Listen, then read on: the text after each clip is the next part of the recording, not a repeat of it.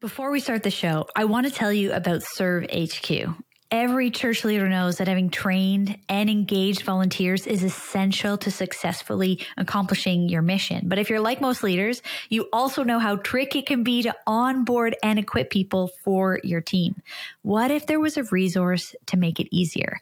I'd love to recommend to you Serve HQ. Serve HQ is a simple video training course that helps you equip volunteers and develop leaders. You can use your own training courses that you develop or use their video library of training videos. You can even automate next steps to help onboard new people. Check it out at servehq.church, and the link is in the show notes. servehq.church. This is about attentive presence to what is within you that needs to come out as you're creating something, but also even as you're viewing art. It's putting yourself in the posture of openness and receiving what the artist and what God wants to speak to us through the art. And so it does require a posture of surrender where we're both kind of surrendering to the thing within us that needs to come out without putting pressure on ourselves for it to be perfect, for it to be finished, for it to be, a kind of performance, for it to be something we could hang up on our wall. And I think God wants for so many of us to recultivate that part of ourselves. And what's interesting is I'll often lead people through a practice like that. And like I said, even people who are maybe more kind of left brain analytical thinkers, they will be surprised by how God meets them through that.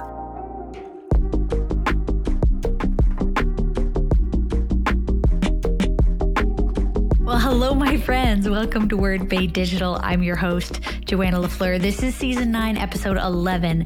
Today on the podcast, we have artist and author Betty Dickinson, and we're kicking off the Christmas season with a conversation about Advent and preparing the way for Jesus in this busy, noisy, digital life that we're often leading. How can we do that? And how can art help us get there? I think you're going to enjoy the conversation. Thank you so much to the sponsors who are making this possible, getting it into your ears and in front of you if you're watching on YouTube. To Serve HQ, where you can train your ministry volunteers, leaders, and new members online fast and easy with servehq.church. And also Compassion Canada, who's lifting children from poverty and hunger in Jesus' name. Scripture Untangled as well is a new podcast by the Canadian Bible Society we'd love for you to check out if you love podcasts like this one. All right, now let me tell you a little bit about Betty Dickinson. Betty Dickinson is a prophetic artist, writer, and speaker who invites audiences to connect with God through visual parables on the spiritual journey. And so she has been using art to help people connect with God for years and has only recently actually stepped out to have an entire ministry based around this. She comes from a background doing work with students with InterVarsity Christian Fellowship and spiritual formation there. But most recently, she's written a book about Advent, 25 devotions for a season of wonder. And so I think you're going to love the conversation with Betty Dickinson as a way to kick off the Christmas season, or if you listen to this a little bit later, just to consider how you can integrate and make space for visual storytelling in your life as you try to connect more with Jesus. Here's the conversation.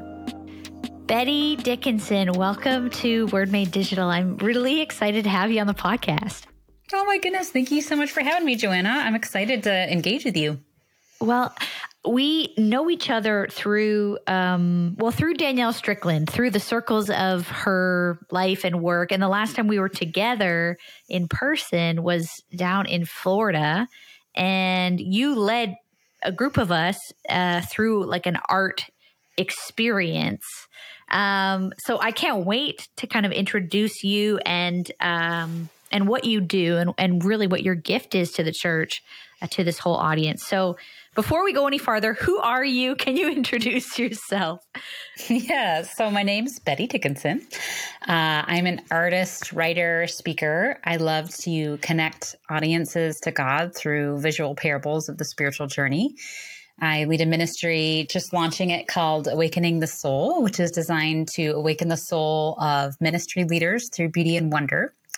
I live in Traverse City, Michigan with my husband and 2 boys. And if I were to sort of boil down the things that I feel most alive doing, it would be contemplation, creation, and communication. So 3 C's. I feel like those 3 camp categories are just sort of where I find my sweet spot. I'm kind of a beauty chaser. So I just really believe that in the presence of beauty, we find rest and we come alive and we become more of who we were meant to be.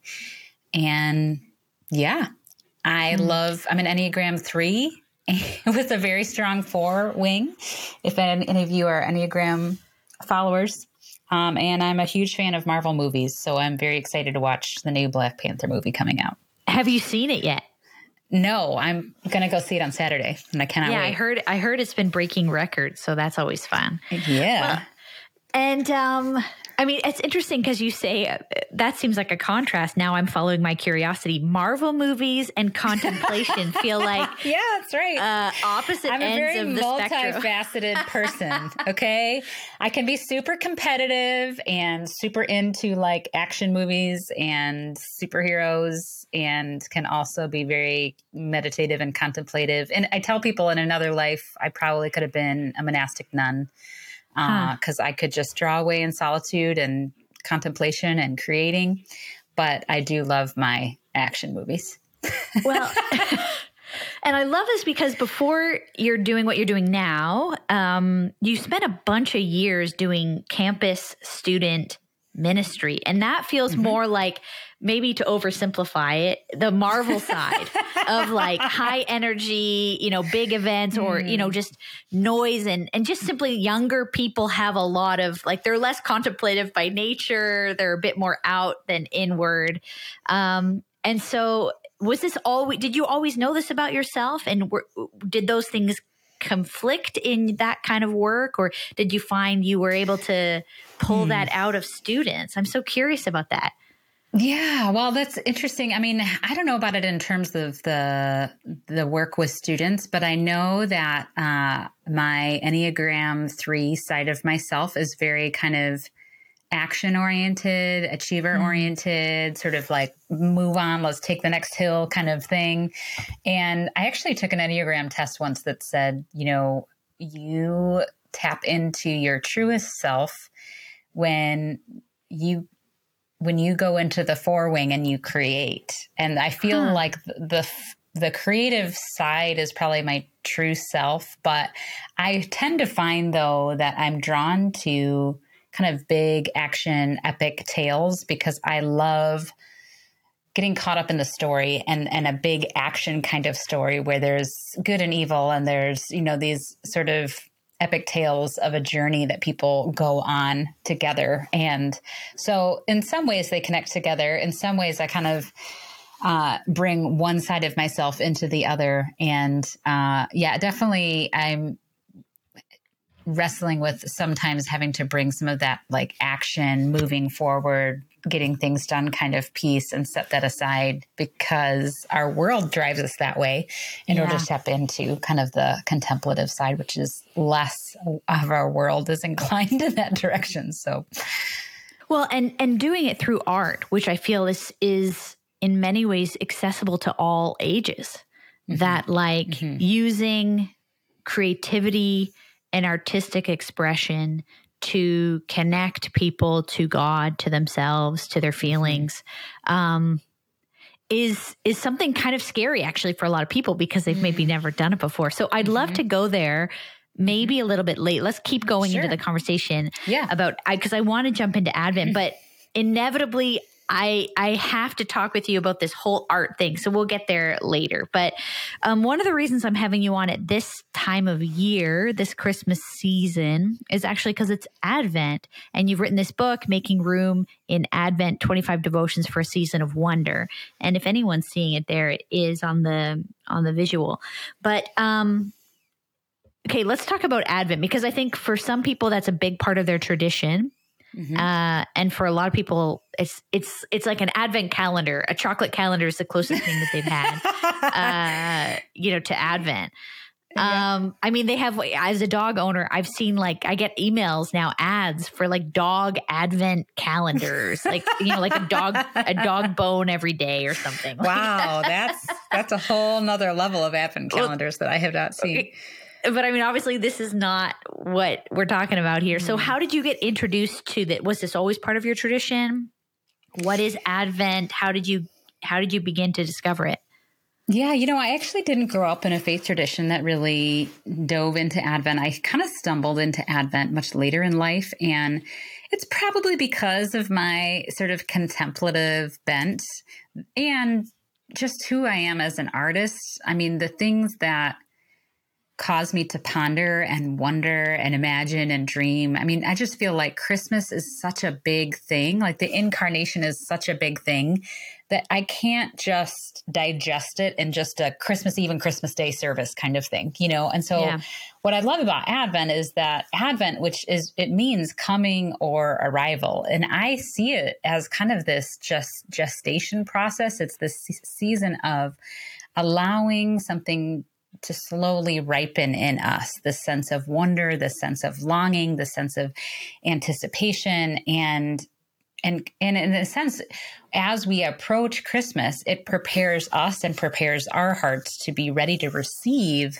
the thing and the new thing that God wants to offer us in that season. And I think that, I often think about it in terms of pregnancy, and I talk about that a little bit in the book, but, just like a mother, I mean, it's different when you adopt or, you have children in different ways. But for me, when I had my children, I didn't find out I was pregnant and then the next day have a baby. There was a whole long season of waiting and anticipation and preparing my body and preparing our house. And, I think if we go through that to welcome a child into our house, gosh, how much more should we go through that preparation to welcome God within our world and to remember and then to anticipate the second coming where Jesus will come again. And so it's both a season of looking back as we remember the first Advent when Christ first came into the world, but then it's also a season of anticipation as we are still waiting for Christ to come. Yeah. Well, I think the secular version of this is sort of there is some sort of anticipation of Christmas, the countdown. I think of the Elf movie where Will Ferrell hears that Santa's coming to the shopping mall or whatever. And he's like, Santa's coming! Yeah. And so there is, even in a secular form of Christmas, some sense of like the hope, the wonder of what's to come. And that's not been completely lost. But of course, most of what you're describing is drowned out culturally at this time of year. I'm sure there are places in the world, where that isn't the case. It's because Christmas is less of a cultural tradition, so it's less commercialized. But what do you think is lost there for us? Maybe the other side of it. If Advent is this getting ready and making room, then what happens when we don't? Yeah, well, that's a good question. I mean, I think probably we just sort of give in to the cultural standard of what's expected of us, which is, consumerism, buying, filling and busying our lives with all the activities surrounding Christmas. And I think the thing that gets lost is this sort of inward opening and this inward making room, not to use the name of the book, but really, truly, creating space within our souls for hungering and longing for God. And I think sometimes in this Christmas season that's very, industrial and, like I said, commercialized, we can fill ourselves so much with activity and fill ourselves literally with food and fill our calendars, and fill our homes with all the boxes and things that need to be wrapped, that we can miss the true longing and the true ache that we really feel underneath all of that, which is a longing for God and a longing for his coming and a recognition of where in our lives we really need a savior to come and where in our world we really need a savior to come. And so I think that's some of what gets lost when we miss out on the preparation side of things. Yeah, the way I sort of wrote it in my questions here is this idea about frantic versus focused. And I think compared to Easter, which towards Good Friday is sort of like a descent, and then there's sort of a pause before the the risen Christ. You know, the Christmas holiday, the difference, it feels like it is all like an ascent, like we're climbing towards something, this great anticipation. But we can do it in such a chaotic way that I think for a lot of people, the first time they kind of breathe out is like, if they have a tradition of something like whatever it may be, maybe it's just gathering at a table, but, you know, go to church on a Christmas Eve service and everything's finally done. Your presents are like, that's the first breathe out you've had and the first time you've had to contemplate in the whole season, you know, in many ways, and especially with all the, you know, beyond all the commercial stuff, there's stress in family and logistics and, you know, all that kind of stuff. So, I mean, maybe in some ways for you, it's obvious, but for those who don't know you, I think it's not obvious. Like, why art?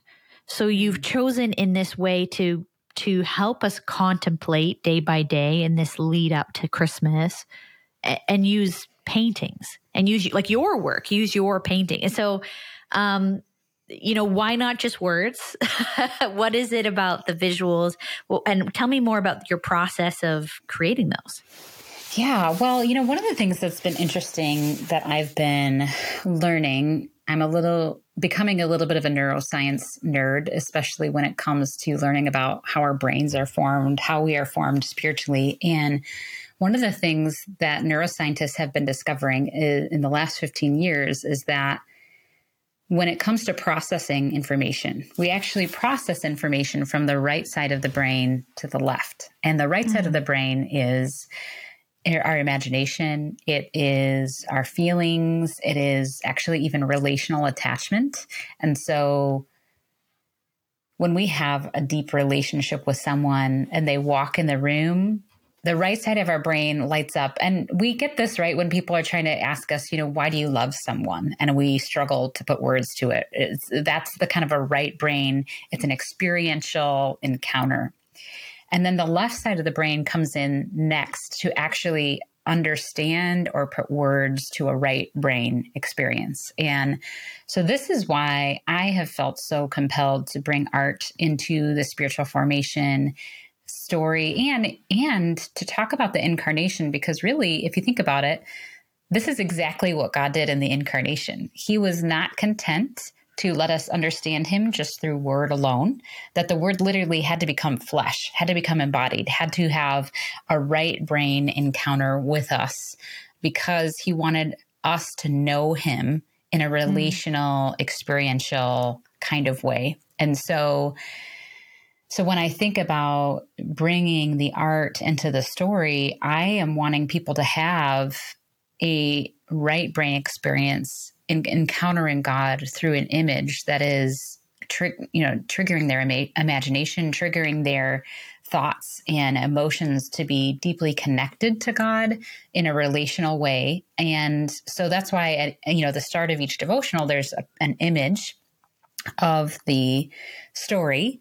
And really it's an invitation to see ourselves within the story, because stories are also a right brain experience where we can see ourselves, for example, in the character of Zechariah or in Elizabeth or Mary or the shepherds, and we can have a relational connection to God through them as we see ourselves and their longings and desires, and where God meets them could be also the way that he's meeting us. And so, so I think, one of the things that I've been just recognizing too about the arts and integrating a visual language into our spiritual formation is Juliet Benner often talks about how she wrote this really good book called The Contemplative Vision. And she says that physical seeing is a doorway to spiritual seeing.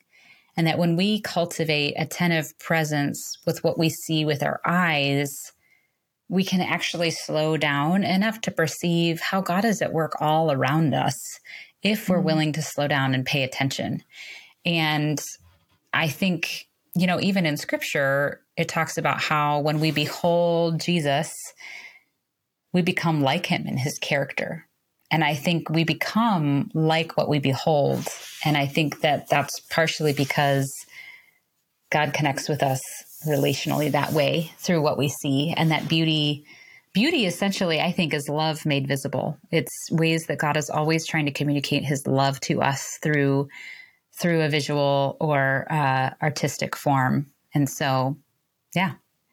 I think, Wow. Scholars have been unpacking the incarnation with many words, but the incarnation is really a concept beyond our ability to grasp with rational knowledge.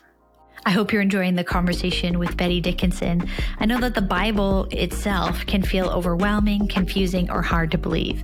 And so Scripture Untangled, a new podcast by the Canadian Bible Society, brings you interviews with culture leaders, leaders in ministry, and Bible thinkers to help you be inspired to dive into the Bible and understand it, to tackle it, to untangle it. You can listen for free and subscribe to Scripture Untangled wherever you listen to podcasts, wherever you're listening to this one right now. And you can visit scriptureuntangled.ca for more info, scriptureuntangled.ca. Well, and it is all our senses. I think of that manger scene is, sound, sight, smell of a barn experience. Like it's all of these things, and it can be so sterilized if all it is words on a page. And words are important. I mean, my podcast is called Word Made Digital. John chapter 1, in the beginning was the Word, but then of course the Word became flesh. The Word became something more tangible, more tactile. And so I see that happening then in what you're trying to create through your art, through visuals, and also then bringing other people through it, like that then it's not just for you, the artist, it's for we, the people, together. That's right. And what's beautiful too is one of the most satisfying things for me as an artist is, I have these deep relational connections with God while I'm creating the work. But then when I share it with others, and I'll often do kind of a live Visio Divina reflection where I'm having people reflect on the art and communicate to me. And they always see things that I never would have imagined or expected, or things that I might not have even thought about or intended in the work. But that's the beauty of a visual form, is that God can communicate uniquely to each person what he specifically wants them to see and to behold. And it's fresh every time. They may see something completely new the second time that they look at it, or the third or fourth. And so it becomes sort of this living vehicle for God to move and to work. Well, and what strikes me as you say that is that it's very vulnerable for you. Like, you're sharing your work. I mean, I know a lot of people, they talk about the number one fear is public speaking. And the number, like, above dying, people are more afraid apparently of public speaking. But I think ultimately it's because it's a vulnerability to be up in front of people, to be seen or to be felt over, like you're seen too much. So how have you wrestled with that piece as an artist, sharing your work, something that is a personal experience, it sounds like, that you've had with God as you've wrestled through these images, ideas, stories. Maybe does that go away? Maybe you don't feel that way anymore, but you might have at some point. The perspective that I've been taking on it recently is, I think that that's just what love does through creative form and through beauty is, if you think about the fact that out of the loving union of the Trinity, God created the earth, and not because he needed it, and not because he felt like there needed to be something there that wasn't there, but he created it out of an overflow of loving union. And that's what love does, is love creates.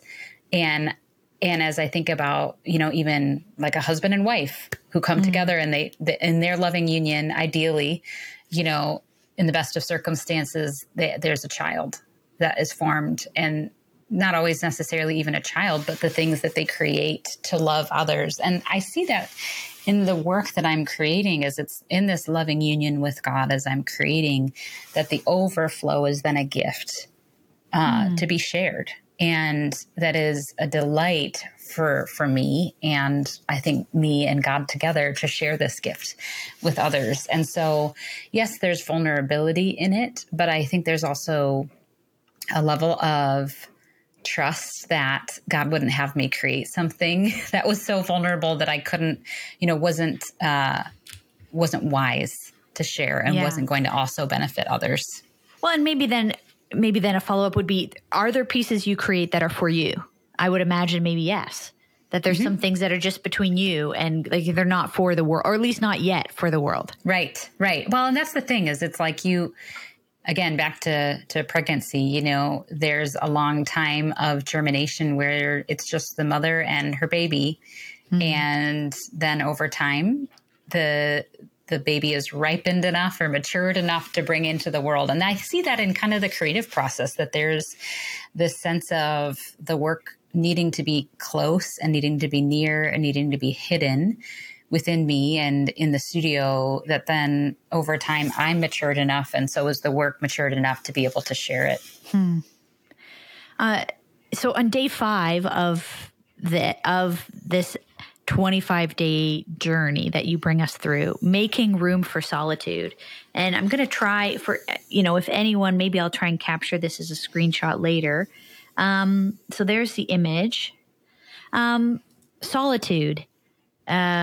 Your one-on-one, you, God, silent solitude, not a thing most people do.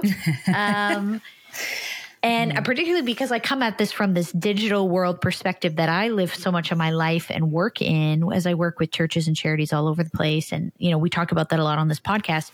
I mean, we're never alone, even when we're alone, because this little screen in our hands can instantly connect us to the entire world of both resources, shopping opportunities, people we know, people we hate. I mean, hate's a strong word, but you know what I'm trying to say. So, what do we miss, or maybe the opposite, if you prefer, what do we gain, with this opportunity to have solitude or lack thereof? Because you're spending a whole day with us, inviting us to this idea of solitude, which most people don't get, let alone at Christmas time.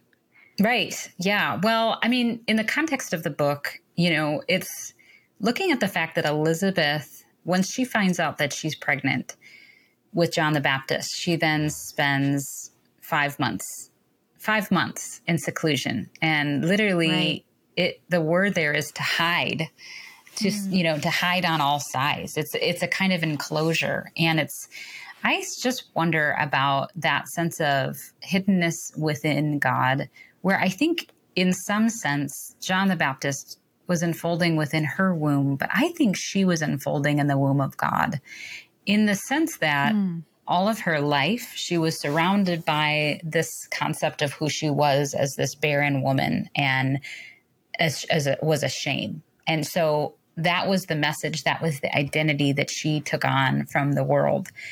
In solitude, she could detach herself from the opinions and the views of others so that she could then receive her true self, hidden in God, of who she really was, which actually Elizabeth's name means my God is my oath.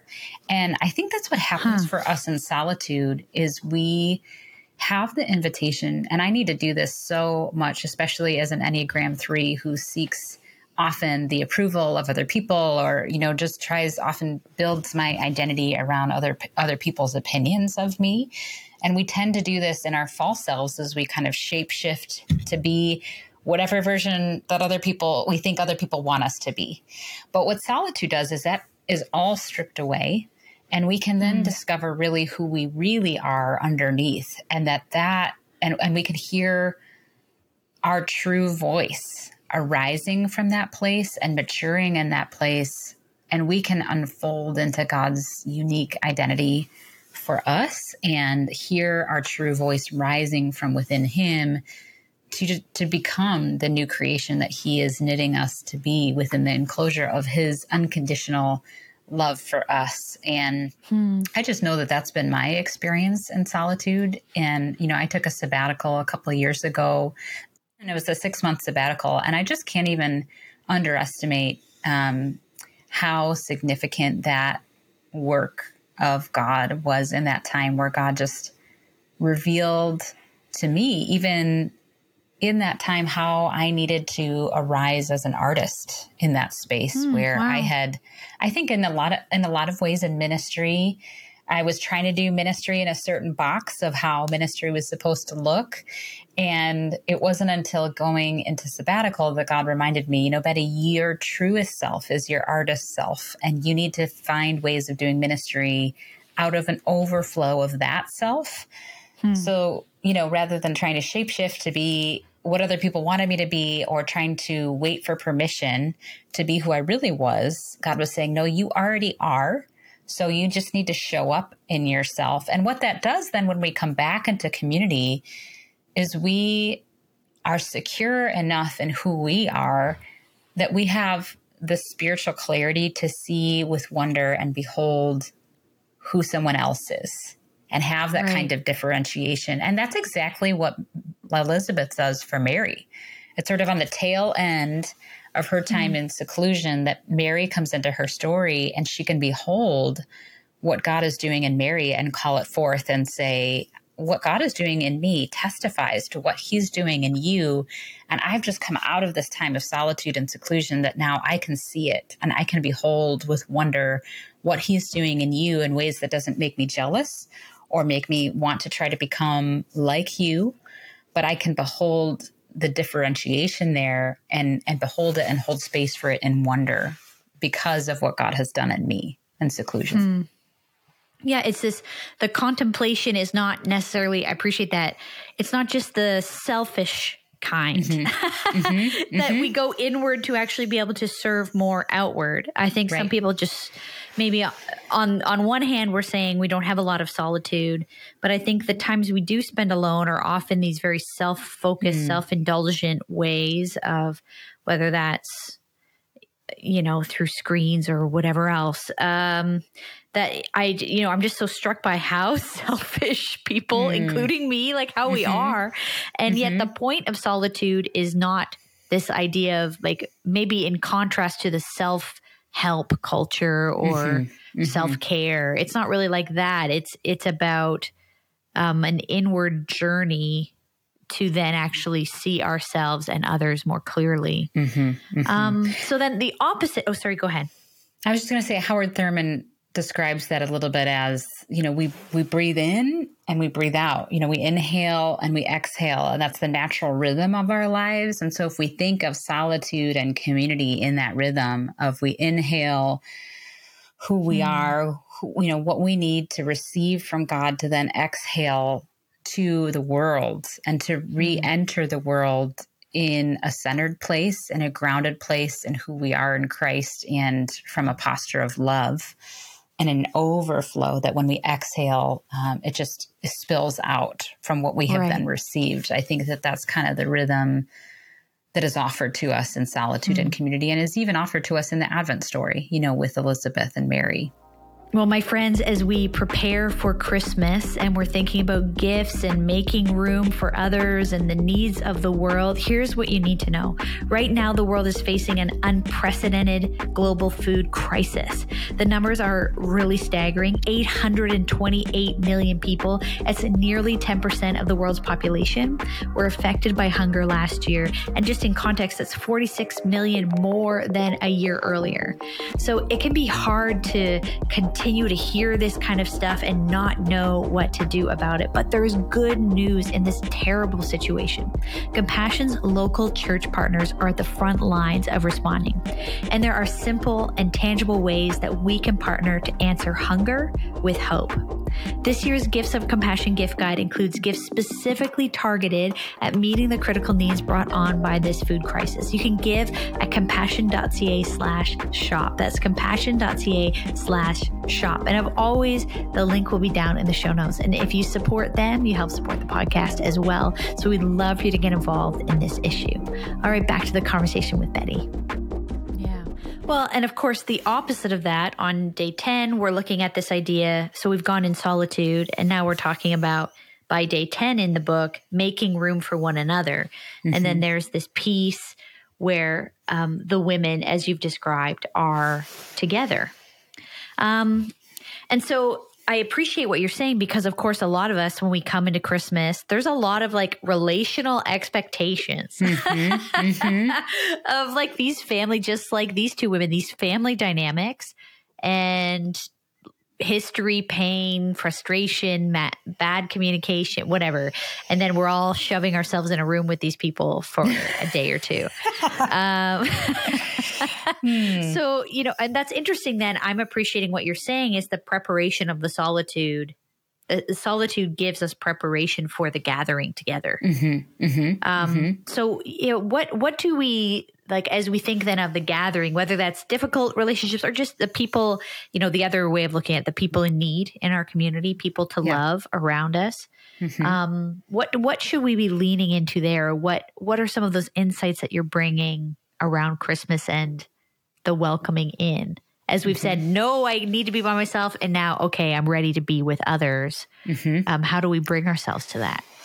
Yeah, well, I mean, I think it could be even seeing solitude as a form, like you said, of preparation. So maybe we are anticipating a gathering that's going to be highly stressful for us and maybe kind of trigger our unhealthy selves, to come to show up. And what would happen if we actually took even just 15 minutes before we walk into a room full of a bunch of people that we know are going to bring us anxiety, and to breathe deeply, to ground ourselves in that moment, ground ourselves in our body, and anticipate, who do I want to be in this space? Do I want to be so caught up in myself and my frustration with this person, or my anxiety, or show up in the room? I've heard people talk about it like showing up in the room as, here I am, here I am with all the things that I want and need. And here I am with my frustrations and my anxieties, or here I am, look at me, versus can I show up in the room being fully content in who I am in a way that says, there you are. There you are, family member that I know is causing me anxiety. How can I see the divine image of God in you, even in the place that you're causing me anxiety? How can I lean in to understand your story? How can I be present rather than, just busy? Yeah. I know I do this all the time. I like busy myself in the chores because I'm so uncomfortable with the anxiety of the situation, that I'm like, I'll do the dishes. I don't really want to have that conversation, but really thinking tangibly about how can I show up in this space that is fully present to others. And, if I start to feel myself tapping into some levels of unhealth, where can I then just go take a walk and take a break and go back into that solitude again, so that I can show back up fully centered and fully able to love and to lean in. And, it's interesting that studies have been done. There's this book called How God Changes the Brain. How God Changes Your Brain. Is by these two neuroscientists who actually are, I think one is atheist, one's agnostic, but they've studied people who do kind of intensive prayer and meditation, who make that a regular practice of their life. And they say those who are involved in regular practice of intentional prayer and meditation have sort of trained their brain to be more socially aware, more able to tap into empathy, and more able to really be fully present in those situations. And so even if you think about it neurologically, it makes a lot of sense if we really want to love people well, that we have a regular practice of grounding ourselves in our bodies and prayerful breathing and meditation, so that we can be more fully alive and attentive to the people around us. And I think, like I said, I think that's what Elizabeth does for Mary. And she just, I think, has this level of humility where she can just behold the beauty of what God is doing in Mary and hold that space and say, blessed are you. Who am I that, and could we approach people that way over Christmas, and say, goodness, blessed are you for what God is doing in your life. Who am I that I get to be in the presence of someone that God is at work within? What would change in our Christmas, party interactions, Yeah. Like that level of honor and acknowledgement of what God is doing at work, even if it's hard to see. Because it's like, as you say, sometimes a pregnancy is very obvious and sometimes it is not so obvious. Right. So when we think about art, as we go back to, as you're modeling this, for people who want to integrate this into their spiritual practice, how, where's like the 101 spiritual art for beginners. I mean, I don't even have the right language for it, but I know you've led me through some of this. So can we do it on our own? Do we need a group? Do you have a resource for us? Is there a right way, a wrong way? Let's talk about that.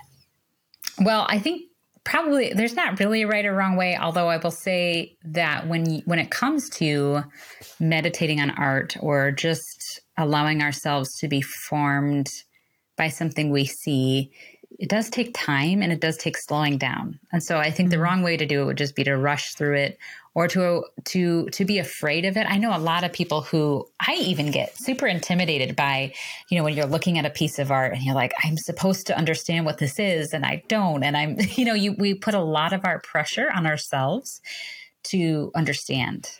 Or has to be good. Like, I'm not an artist. That's what most people would say. Exactly. And it's what's fascinating to me is often when I will lead practices with people who I would say more lean on the left side of their brain, kind of analytical, really freaked out by the idea of creating anything, I will tell them this is not about a product. This is about process. This is about attentive presence to what is within you that needs to come out as you're creating something, but also even as you're viewing art, it's putting yourself in the posture of openness and receiving what the artist and what God wants to speak to us through the art. And so it does require a posture of surrender where we're both kind of surrendering to the thing within us that needs to come out without putting pressure on ourselves for it to be perfect, for it to be finished, for it to be, a kind of performance, for it to be something we could hang up on our wall.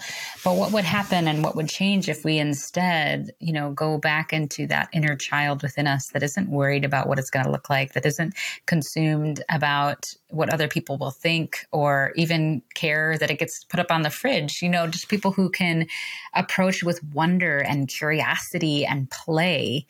And I think God wants for so many of us to recultivate that part of ourselves. And what's interesting is I'll often lead people through a practice like that. And like I said, even people who are maybe more kind of left brain analytical thinkers, they will be surprised by how God meets them through that. Because as I said, when we're creating, it's a right brain experience. And that's the side of our brain that fosters relational connection. And so if we can position ourselves to be open, to be curious, to be surrendered, to be creative and imaginative, we are more positioned to be able to hear from God and to be able to encounter him. And that's really what it's all about. And I mean, I will say for people who are new to this practice, it's helpful to have a guide who can lead us through. And so that's why actually I've created an audio guide for the Visio Divina practice, which Visio Divina simply means divine seeing. It's a way of meditating on a piece of art as a way of prayer. So I've created these audio guides that go with the paintings to help people enter into that process. And especially during the Christmas season when we just try to sit down and our mind is like on 1,000 different things like shopping lists and groceries that I got to pick up for this holiday party and all these things, like to center ourselves in God in those moments can be really hard. And so, so even if anybody who's interested in this, listening to this, if I have one of the paintings from the book is called Wonder, and it's of the shepherds in that manger scene. And if you just text the word wonder to 55444 and follow the prompts, I would love to send that to you as a gift for you in this season to help you re-engage and to help you position your heart to behold with wonder. And what's really fun about that image is I think I learn a lot from the shepherd's posture of how to behold Jesus. I mean, because the shepherds, as soon as they hear from the angel that the Son of God has been born to them, it says let's go and see this thing that has happened. And the word they use there for see is not the traditional sort of I see with my physical eyes sort of see, but it's a sense of seeing called arao, which is to perceive, to wonder, to behold. It's a deeper level of seeing. And I think that's really the invitation to this in this Christmas season, and as I want other people to reflect on the art, is let's not just look at the picture and say like, oh, okay, I get it, but could we actually, like the shepherds, run with a kind of curiosity to want to behold and to see the deeper meaning, and with fascination, of what's happening. So say again, because people need to get this. They don't have to rewind. What's the number? What do we text to what number? So it's wonder, the word wonder, to 55444. Okay. So wonder, wonder 55444. 55444. So, I mean, one of the things that you describe yourself as is, a prophetic artist, or whether others have described that of you, or that's, it's at least in your official bio. And so whenever I hear this word, I think prophecy means different things to different faith backgrounds. So for some people, that means you're some sort of fortune teller. And for other people, it means you're simply speaking true things into the context. So, not to really demean, I think, the power and the spiritual power of prophecy. I don't mean that. When I say fortune teller, I mean some people, when they hear the word prophecy or prophetic, they immediately disregard it as some sort of, magical nonsense. But I know that's not what we mean here. And so using art to reveal and to speak truth into context, I think of this work, this beautiful book, and your prayers, your hopes for people this Christmas, or as we come into a brand new year. Is there something that you have, it's not been an easy road for a lot of us the last few years in Christian life and church and divisions and all the rest that we won't get into. What is your hope, or a prophetic word or an image that you have for people listening? As I was praying about this word has been marinating in me for a few days, mostly because a lot has happened with the book in the last week. We just sold out at InterVarsity Press, which is really exciting. There'll be new books coming in. But when I look back on the journey, I remember back to the beginning where when I started to tell people about this thing that I felt growing in me, this new thing coming up in me to create work that would integrate my painting and my writing and speaking, to tell this story and to bring people in the sense of awe of God, I encountered a lot of blank stares. And for a long time, I thought that meant, well, I think that must be because the world doesn't really need or want the thing that is. Yeah, this is a bad idea then. This is a bad idea, yeah. But the reason I bring that up is because I think we've heard a lot in this time. God is doing a new thing. God is doing a new thing. And I've heard it a bunch, and I agree. But I think the thing I want you all to hear is that God doesn't create a new thing in a vacuum, but he creates a new thing within people. And so if we want to participate with him in the new thing and to receive the new thing that he's doing, then that means we need to make room for the new thing that he is cultivating within us. And I think one of the things I've recognized in the process of creating this book, and now kind of on this other side of publishing it, and it's now in the hands of people, is that the world desperately needs what you have to offer. They just might not know it yet. And that there are things that God has put within you that you know that he's put within you.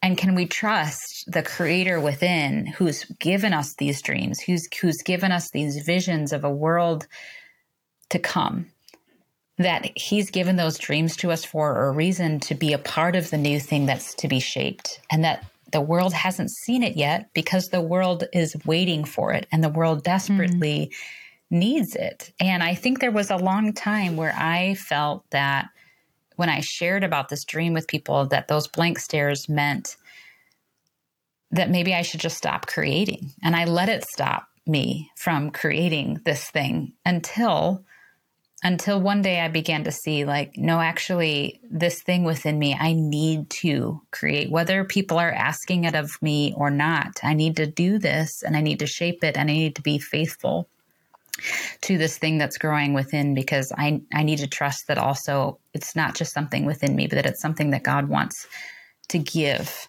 to the world. And so that would be my encouragement for those of you listening, is that there's things that need to come out in you that the world desperately needs. And if you allow yourself to be stopped because, you're waiting for permission or you're waiting to be asked to create this thing, then we're going to miss out. We're going to miss out. The world is going to miss out on something we desperately need.